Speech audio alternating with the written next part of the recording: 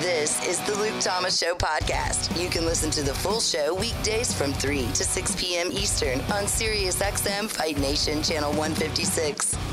Today on the Luke Thomas Show podcast, we'll talk about Dana White feuding with Conor McGregor and why. We'll talk to Ian Heinisch. He had a big win at UFC 250, has changed camps, and has another fight later this month. We'll dig into the mailbag. Plus, is the way to police reform through Brazilian Jiu-Jitsu? We'll weigh the merits of that argument as well. The Luke Thomas Show airs weekdays right here on SiriusXM Fight Nation Channel 156 at 1 p.m. East Coast time. And, of course, don't forget about said mailbag, LukeThomasShow@gmail.com. You know what's kind of funny, man, is we're living in this era right now where, golly, it is just everybody going after everybody else. You know, I don't know if it's the pandemic. I don't know if it's the protests. I don't know if it's the recession that we're living in or whatever you want to call this economic climate or worse. I don't know exactly.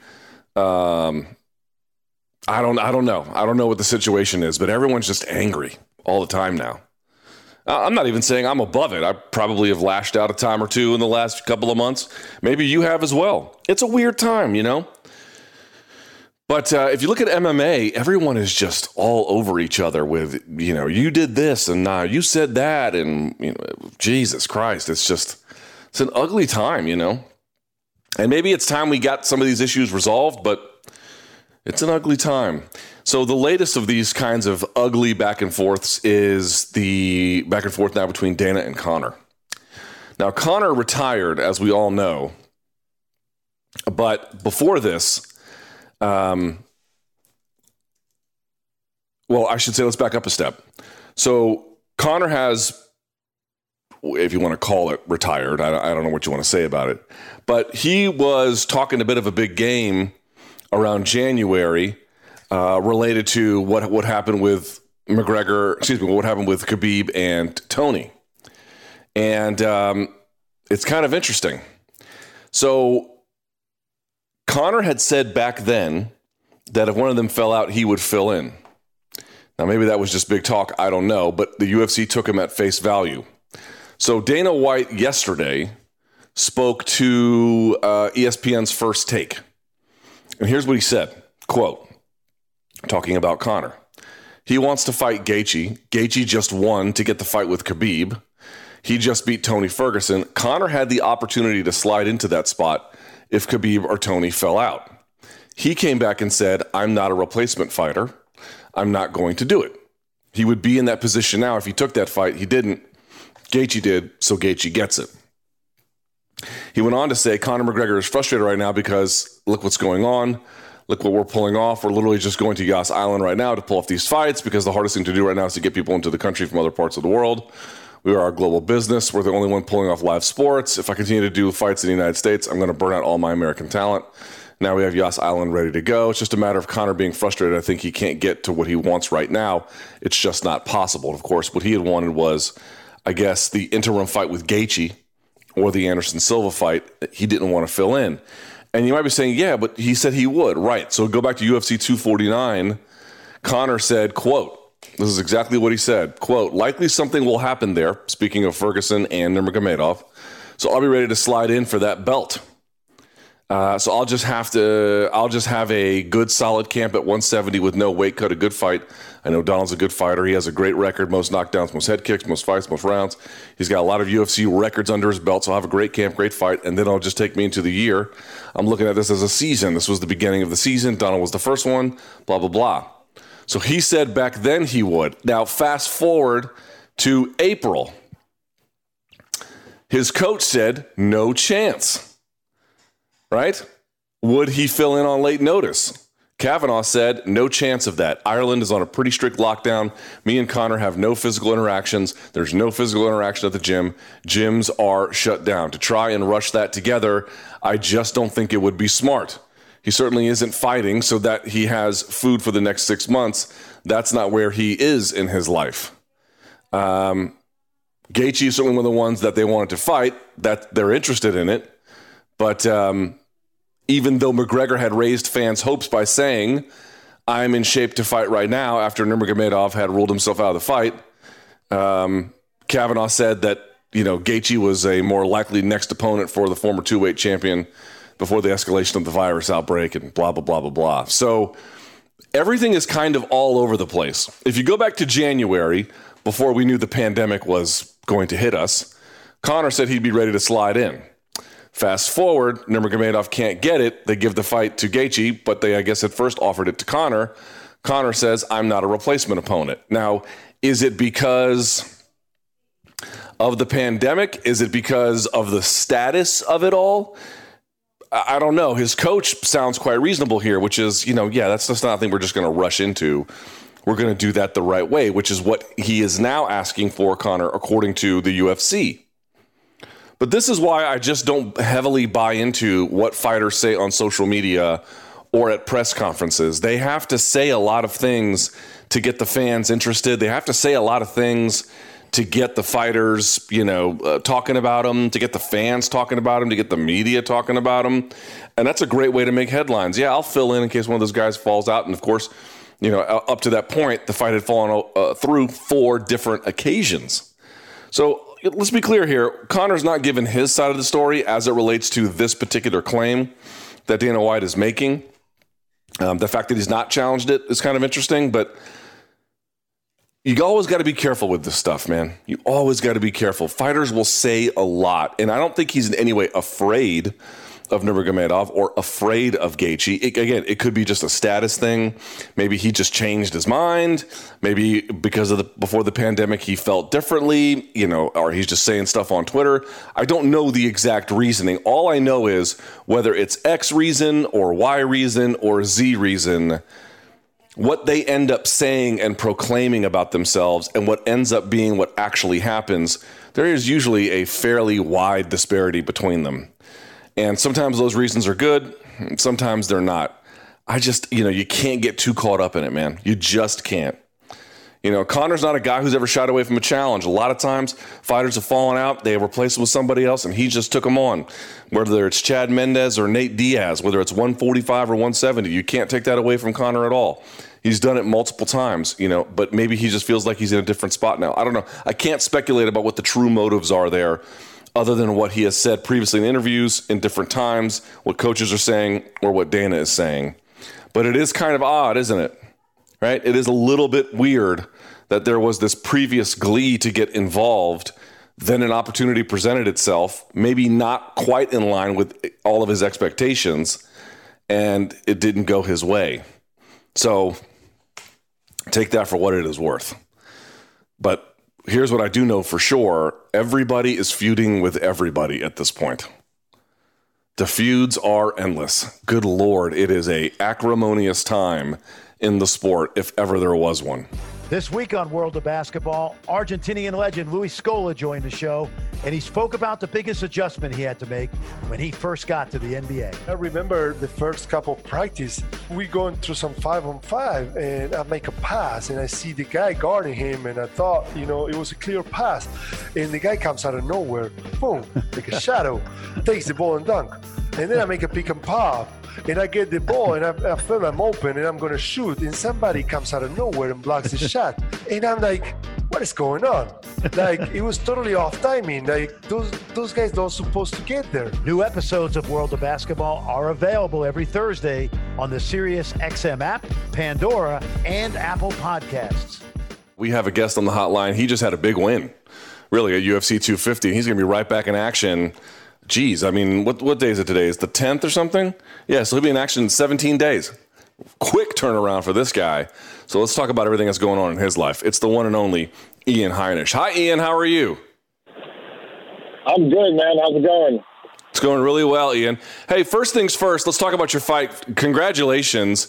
The fight did not last long, 1 minute and 14 seconds. You have to be pleased with this, right? Because it turns out not only do you get a great win, which snapped the 2-fight losing streak, now you get to go right back to action because you took no damage in the fight. Yeah, absolutely. And I'm just excited, man, because I didn't get to showcase all the new things I've learned. And the Hurricane 2.0 didn't really get to show you everything, like the violent wrestling and just more tricks on the feet. And so I'm excited, man. I get to step back in there in 17 days, like you said.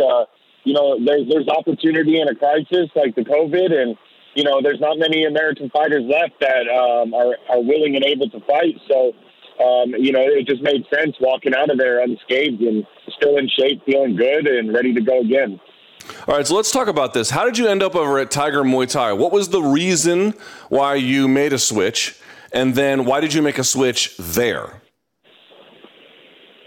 So it started out, I knew something mentally wasn't right in the Omari fight, even in the Brunson fight a little bit, but mostly the Omari fight. I was hesitant.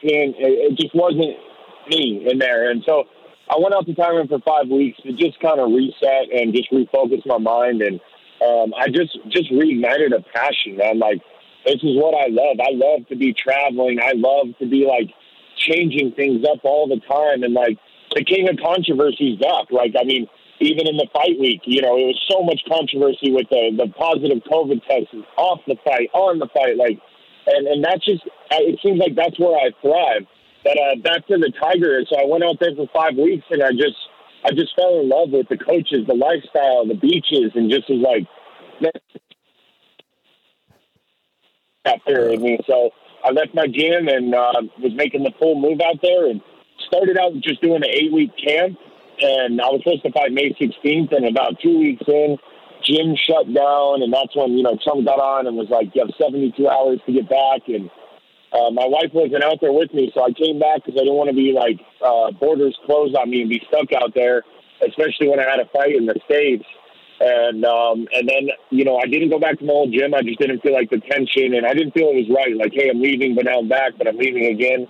So I just let like God lead me to the right people, man. And I found the right training partners, amazing coaches, and everything just like synced up so perfect that we were ready to take a fight, and we took the opportunity on June 6th.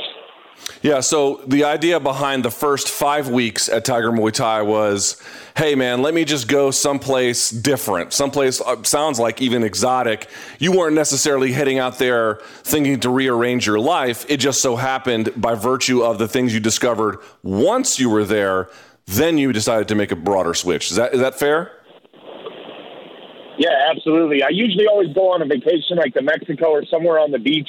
It's where it just really rejuvenates me, the ocean and the sun and that tropical weather. And yeah, so I went out there on an extended one because I know I could get some training out there, and just was excited to kind of get some new training. And Nate Marquardt actually decided last minute he was going to come with me. And so we just trained all around Phuket and all around there. And we just linked up with the guys at Tiger Muay Thai and the Hickman brothers and really had a great connection with them. And I was like, and about 2 weeks in, I was like, wow, I'm going to move out here. Like, it just hit me, and I felt God speak to me, like, this is where you need to be right now. And so I ran with it. So you have officially moved to Thailand, or is that still in the works? So that's still in the works. We were supposed to be there. I was supposed to do that 8-week fight camp, fight May 16th, and then me and my wife are moving there on June 1st. And obviously with the COVID thing, the borders are still shut down. And obviously I wanted to get a fight before I left, so training. And we're going to have to push it back again. We were supposed to leave July 7th, and now most likely we'll be leaving August 7th. So, yeah, so we're still not fully moved out there, but it's going to happen in the next month or two. Yeah, I suspect that it will. Ian Heinisch joins us here on the Luke Thomas Show. So in terms of training out there, I've actually interviewed the Hickman brothers on this show. I find them to be two very impressive people. But in terms of like training partners, are there other UFC fighters out there? Like, who are you really locking up with that is giving you, new looks, new training, new way to think about things? Yeah, so the cool thing about Tiger is, there's about, I would say 40 to 50 guys that are there full time. They live in Thailand. That's where they stay. And then you always have people, camps coming in for a month and leaving and coming in for 2 weeks.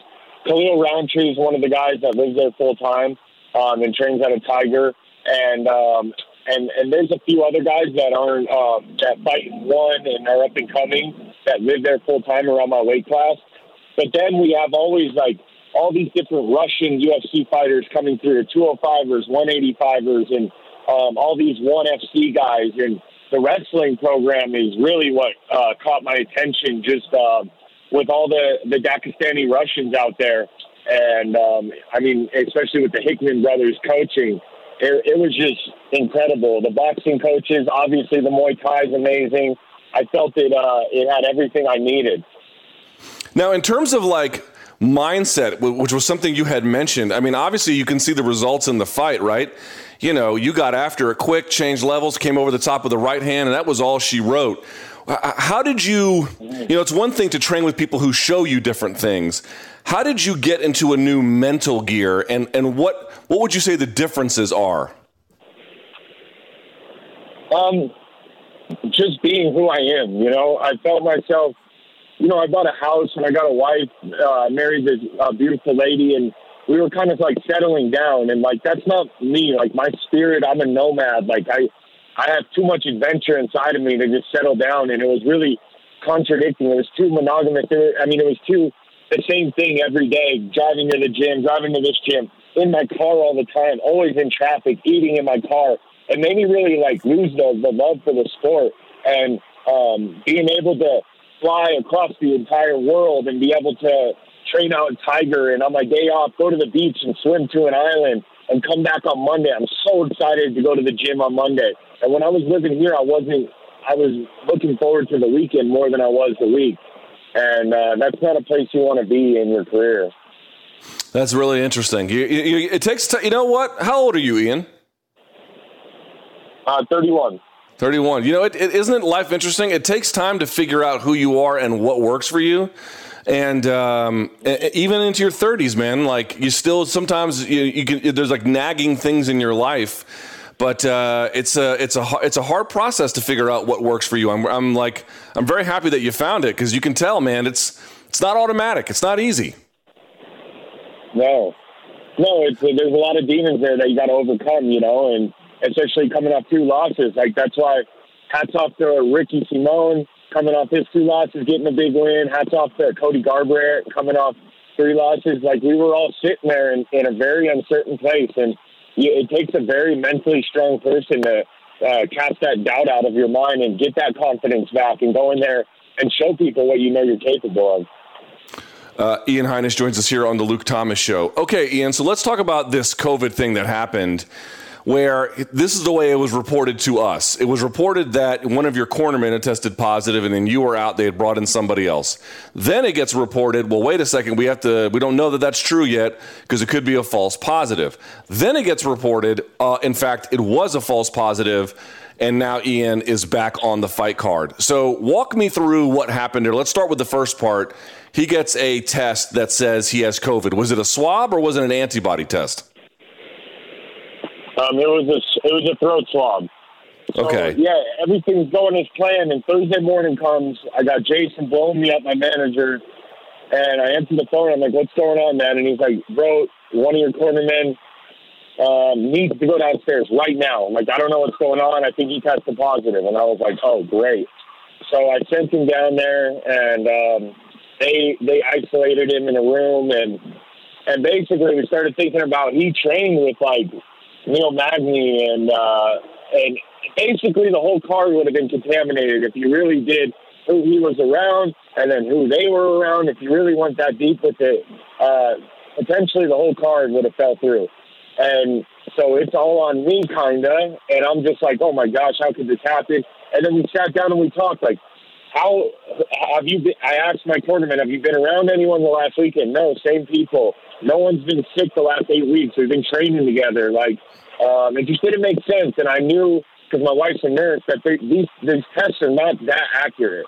The blood test is the most accurate. And so after a little while, I was like, and in this time, that's when I got wind that the media got a hold of it. And that's when my phone started blowing up, and it was all over the internet. Ian backed out. He's scared, all these things. Like, and I just had to turn my phone off. And Jason actually was like, all right, Ian, you're going to have to fight Brendan Allen in 3 weeks.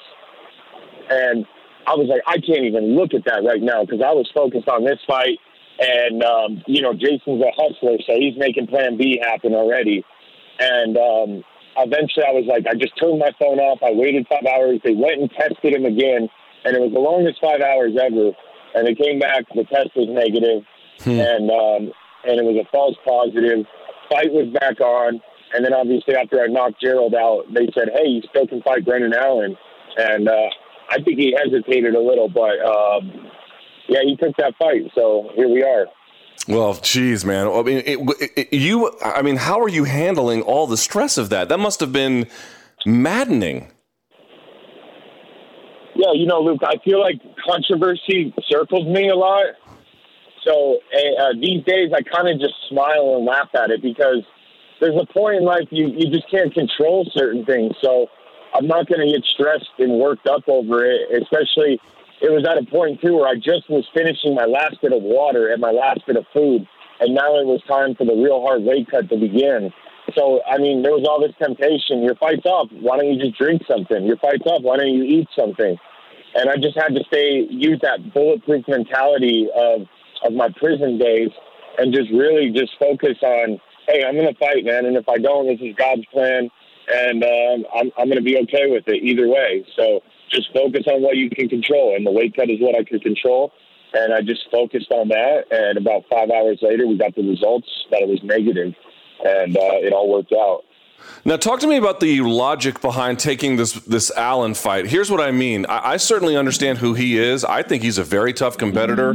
A win over him is a very credible win on your resume. So please don't misunderstand the nature of my question. However, you are ranked 13th in the division. He is not ranked. A lot of fighters don't want to take fights when you're in that kind of a position. So what is the logic behind taking it? Yeah, so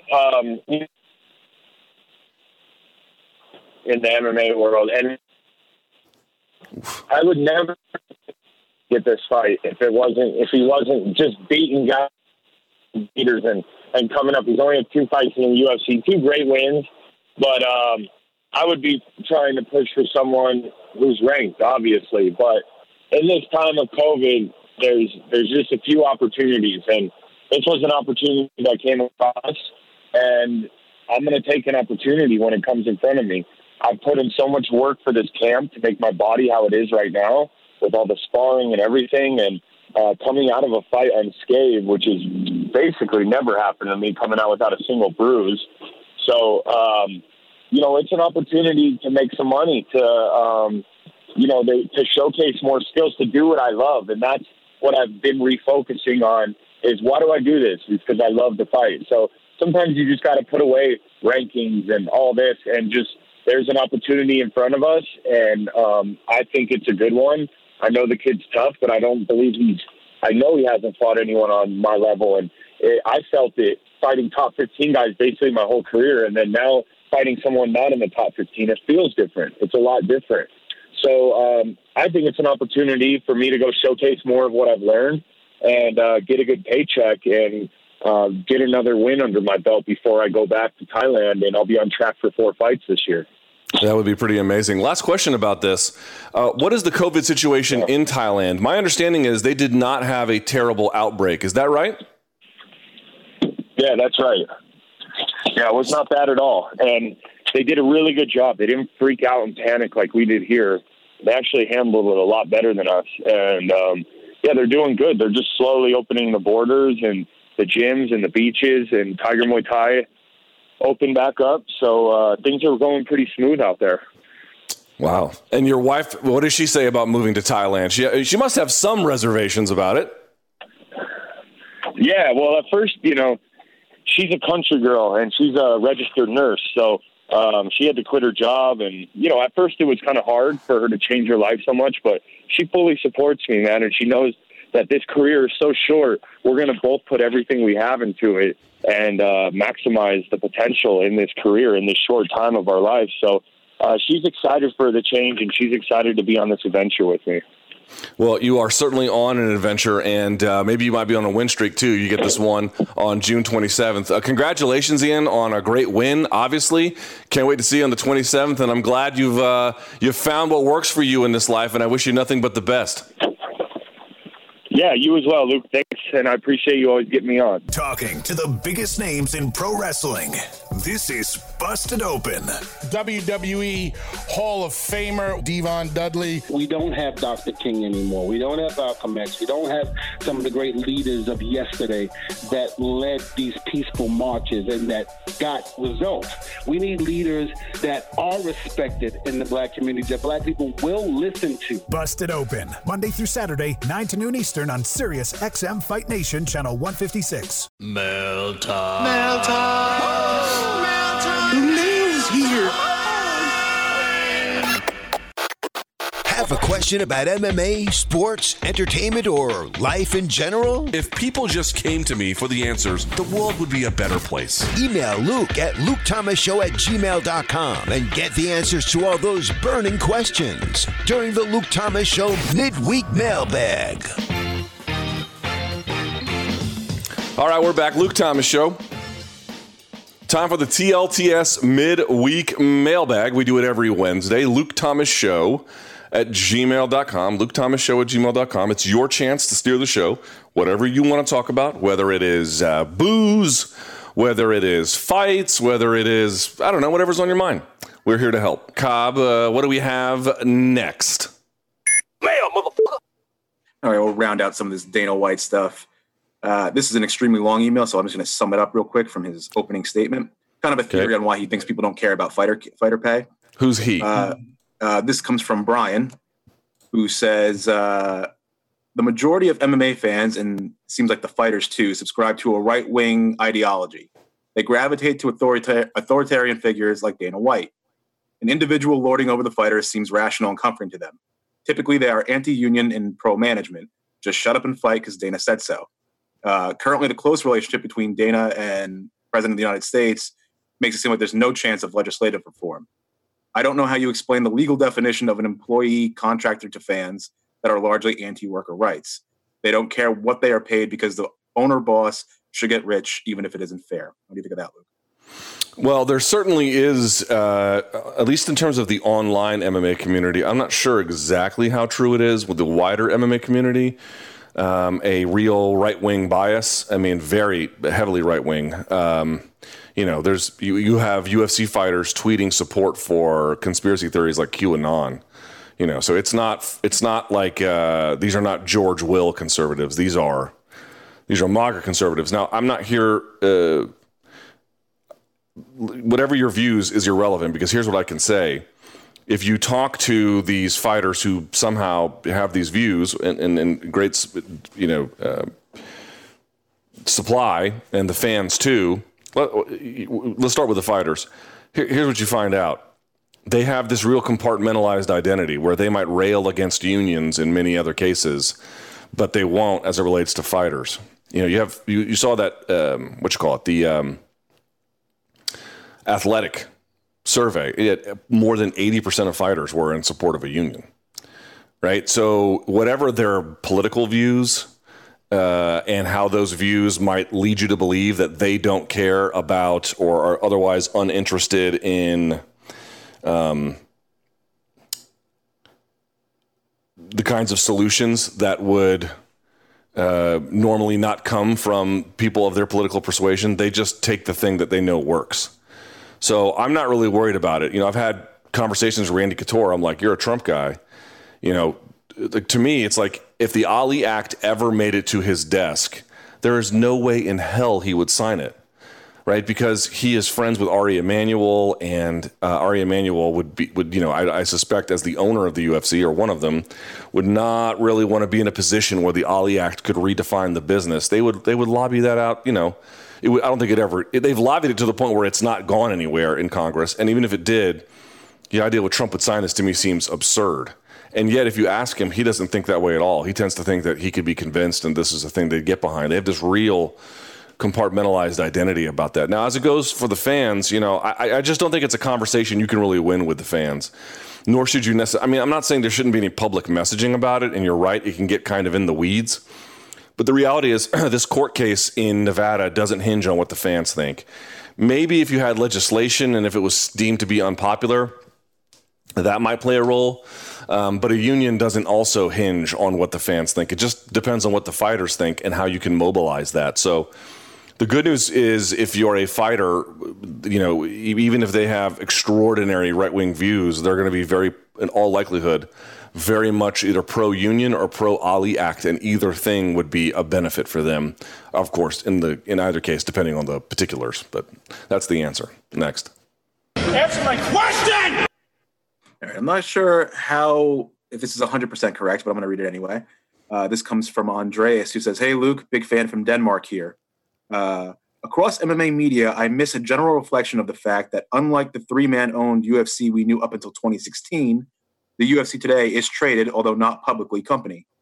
That is an organizational change that represents many different perspectives, but the one I am addressing here is the one concerning Dana White's role and responsibilities as president of the company. As president, Dana White has always worked for the owners of the company. Up until 2016, the Fertitta brothers were the primary owners. Dana owned 9%. Today's UFC primary owner is a group led by Hollywood talent agent WME IMG, and in addition, a very broad fan of minor investors. As a result, Dana White's hands are very much more tied than they were before. Strategic and tactical decisions today are affected much more by the board of owners. For example, on managerial decisions regarding a conflict with John Jones. 2 days ago, we saw Dana White in an interview with Eddie Hearn completely mitigating the situation. I don't think that would have happened before the UFC sale. This is just one example of that perspective. What do you think of that, Luke? So what is he asking exactly? I think he's trying to claim that when talking about fighter pay, people aren't necessarily taking in that consideration of the fact that Dana has a board to report to. Yeah, I mean, what are folks expecting? What are folks expecting Dana to say? Are you expecting him to be like convinced by the idea that they should get more money? I mean, whatever the reason is, whether it's working for the Fertittas or a larger entity or the pandemic, there's never going to come a time where he agrees that the pay should be substantively altered from what it is, which again, there's not a salary cap in the legal sense, but they try to keep it 20% and below, and that 20% includes as fighter compensation USADA costs. That's what they're trying to do all the time. I don't understand the question. Like, are people imagining that if you had a conversation with Dana, you could convince him otherwise? Like he's pro-fighter in that way or something? Is that what they're asking? I don't necessarily think that he's saying he's pro-fighter. He's just kind of, I think, helping illustrate the point that maybe some of these decisions don't come down to Dana. Maybe Dana's taking too much heat for the way that these fighter negotiations do when he has a... Oh, like, wait. You mean so like in his heart of hearts, he actually thinks it should be more and it is somehow... hamstrung and can't get it done? Is that the implication here? I don't know if he's saying in his heart of hearts, but maybe just in that general idea, everyone's coming down on Dana. Like, it's all Dana's fault that these guys aren't making more money. Yeah, I mean, there's fine. There's probably a wide array of blame to be shared. But if you are under the impression that Dana is, sort of being led to a position he doesn't necessarily agree with fully, I strongly encourage you to read his deposition under oath. It would absolve you. Excuse me. It would quickly disabuse that notion. Okay, next. Message. All right, let's turn the page a little bit here. This comes from Eduardo from Bolivia, who says, "Hey, Luke, how many UFC/MMA fight fans are there in the U.S., like broken down into hardcores and casuals? In that sense, it feels like MMA is clearly not for everyone. So how high do you think is the ceiling of potential MMA fandom?" Yeah, I mean, there are, the answer is probably millions is sort of the short answer nationwide. And it's not clear exactly how many are hardcore, although I suspect that's probably less than 1 million. But remember, fandom becomes a very difficult thing to define at some point. In the early stages, fandom can be something like, sorry, not early stages, but I should say in the more hardcore stages, it's everything you would imagine. It's they read MMA news sites, they follow individual MMA members of the media, they have hardcore attachments to certain fighters, they have, much of their life is spent around that, and then it gets sort of weaker and weaker and weaker as you go out, to the point where you get people who may not even call themselves MMA fans in any kind of capacity that you would understand, but, if Conor McGregor's fighting, they'll watch. So are they MMA fans? I don't know. I mean, they're watching it. And, of course, there's some people who never watch. We can clearly write them off the list. But what about the people who have at least paid for a pay-per-view if Conor or Ronda fought? Does that count? I mean, so at the margins, it becomes hard to know. And at the very, very widest margins where you're getting those kinds of folks, well, then you're getting into the tens of millions at that point, right? When you're getting a McGregor-sized audience or something like, Mayweather-McGregor, right? You're getting people who, they're not boxing or MMA fans. They're just buying that. So always understand the further out you go, the notion of fandom becomes less of a relevant consideration, or at least harder to define. But if you're asking like hardcore fight fans, there's not many. I think, a couple 100,000 or something. And even that is probably a high number. Next. All right. All right. We got quite the international audience today. This comes from Florian from Hamburg, who says, Germany. Hey, Luke, he says, hey, Luke, congrats on your show. I listen and enjoy the show every day from Germany. My question would be, if Daniel Cormier beats Stipe Miocic in their trilogy fight, do you think this is the opening of the possibility of John Jones moving up to heavyweight to face DC for the title, and therefore possibly reaching his goal to get that Wilder money?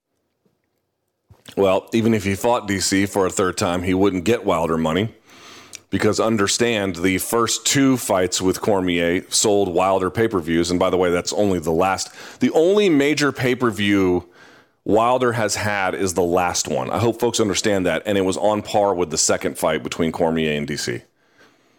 Like, I know it's like Deontay Wilder money. Like, this is some, holy grail of excellence that he's never reached. He's been bypassing that for a decade. I mean, this argument that John is not as popular as Deontay. Okay, maybe Deontay's riding a high now, but Jesus Christ, people are very confused about this. Very confused. John has been outdrawing him for a long time. But no, I mean, if he wasn't going to get it the first two times, why would he get it a third? DC's not going to stick around. He's going to go, if he wins, he's going to go out on a high note. And what is the mechanism by which that would get him that kind of money? A change would have to happen to get him that kind of money.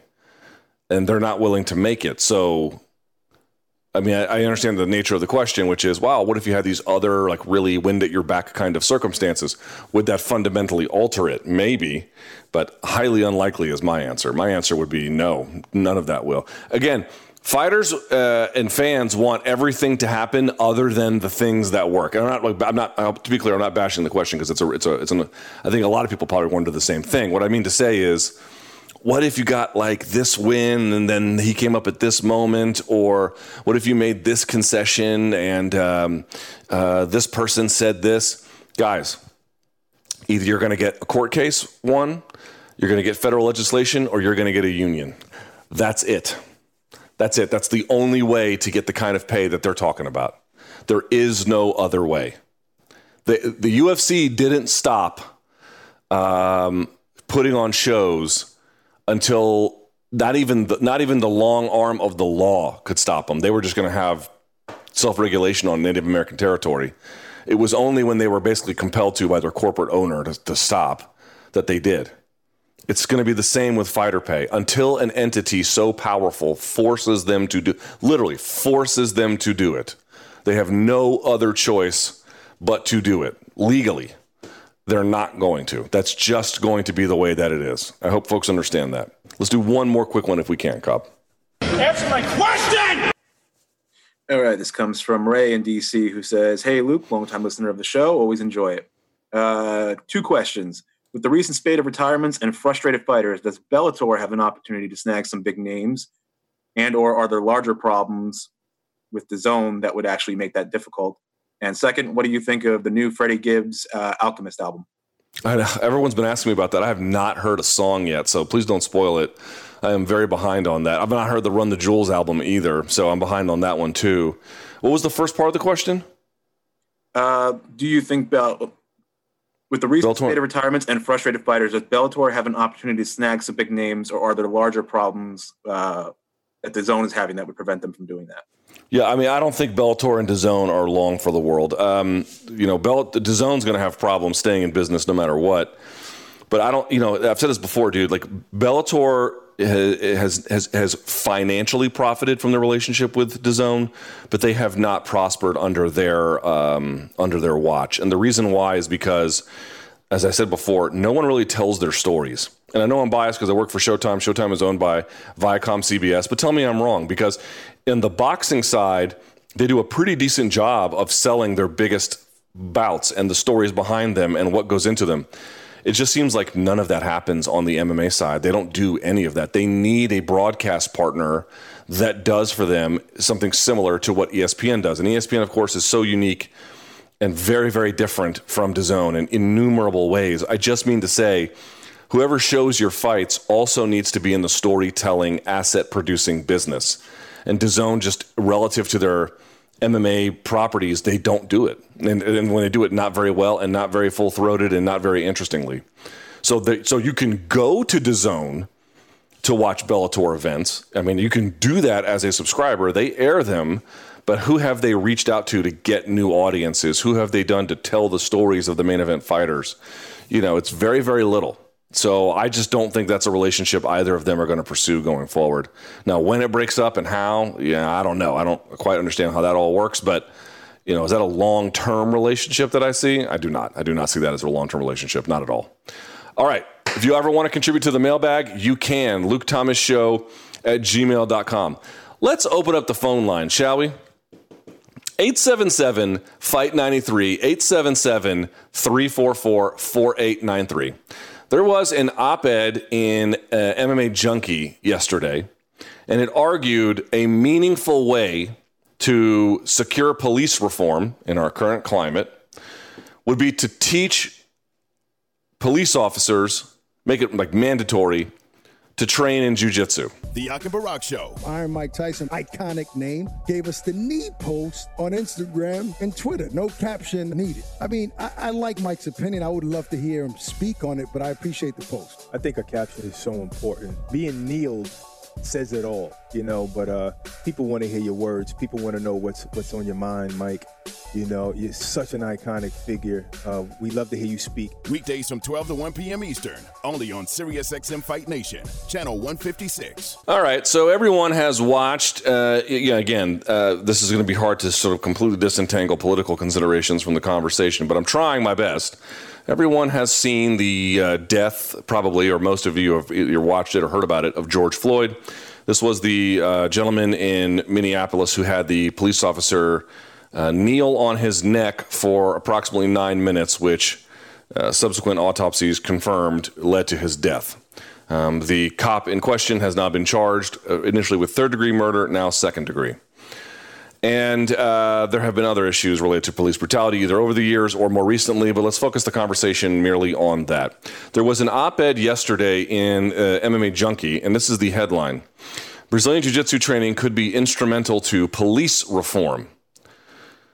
And they make an argument that if you wanted to avoid situations like the George Floyd situation, you could, by virtue of having a more ubiquitous acceptance, teaching, inclusion of jiu-jitsu training in a police officer's life. Who thinks that's true? 877-FIGHT-93, 877-344-4893, 877-FIGHT-93. Phone lines are open. I would love to talk more about this with you because I have to tell you, I don't think that argument is very persuasive. I don't think that, first of all, that's a way for meaningful police reform, right? If you posit that there is a problem with police brutality, and of course, I'm sure some people will disagree, but let's assume that you agree, right? Let's assume that there's a problem with it. How do you solve that problem? Do you teach them jiu-jitsu? I don't buy it. If you go through the article, the point that he makes is that he takes a tweet, the author does, from John Jones. And John Jones, at the time when the news was first beginning to spread about George Floyd and the video that you could see the cop kneeling on the guy's neck, he takes the position, John Jones does, like, how could this guy do this? How could he take it and so dangerously and even negligently kneel on a guy's neck like this, knowing the physical consequences. And the author argues, I could tell as well watching this, that's bad because you're going to close off their carotid arteries. You can't do that for 9 minutes. It's not, the bad things will happen. And his argument is, if the world's best fighter and me, just sort of a very average jiu-jitsu practitioner, if we can both identify this scenario as one that is dangerous for the person's health, this in the case, the then still alive George Floyd, if they knew jiu-jitsu, they would know not to do that, right? Because they would recognize the danger of that scenario. That to me is a very not persuasive argument. I have to tell you, I do not find that very persuasive at all. Now, here is basically what I believe. And this is true really of the military, really anything that sets to define your character. Any endeavor that you take in life where it is not only physically taxing and lengthy and difficult and about skill development, but is at its core about rearranging your worldview. Anything you can do like that is only going to work if you surrender to the process. So they'll tell you this, that when you go to a boot camp, when I went to Paris Island in 1998, they will tell you this. They will tell you if you don't surrender to what we are teaching you, you can make it through boot camp. You can, if you're in great physical shape or something, but you cannot actually learn what we're trying to teach you. You have to give in to the system of redevelopment. You have to surrender to it. The same is true of jiu-jitsu, not identical, but the basic plot points are the same, which is that yes, you could learn about triangles and omoplatas and shrimping and how to apply chokes and heel hooks and all that kind of stuff. Yes, you can learn all of that. But the idea is that you would learn this in the service of self-defense, of course, right? If you're talking about average person on the street, but also in this character redevelopment, that you would know how to avoid fights, that if you got into a fight, you could control it. There's a famous video of some drunk guy going after Ryan Hall at a pizza place in Arlington, Virginia. And Ryan, who could have, beat this guy within an inch of his life, just takes mount on him until they call the police. And then the police come and they get him. Right? So he just sort of controlled the situation. I think Matt Serra had done something kind of similar. Right? So it's once you surrender to that process, you understand application of force. You understand the necessity of it. It's supposed to provide you with a degree of humanity. But here's the reality. If you don't surrender to the process, it doesn't. I mean, I can't tell you how many different people didn't learn that lesson at boot camp. I can't tell you how many people I've trained with who are unmitigated bad people.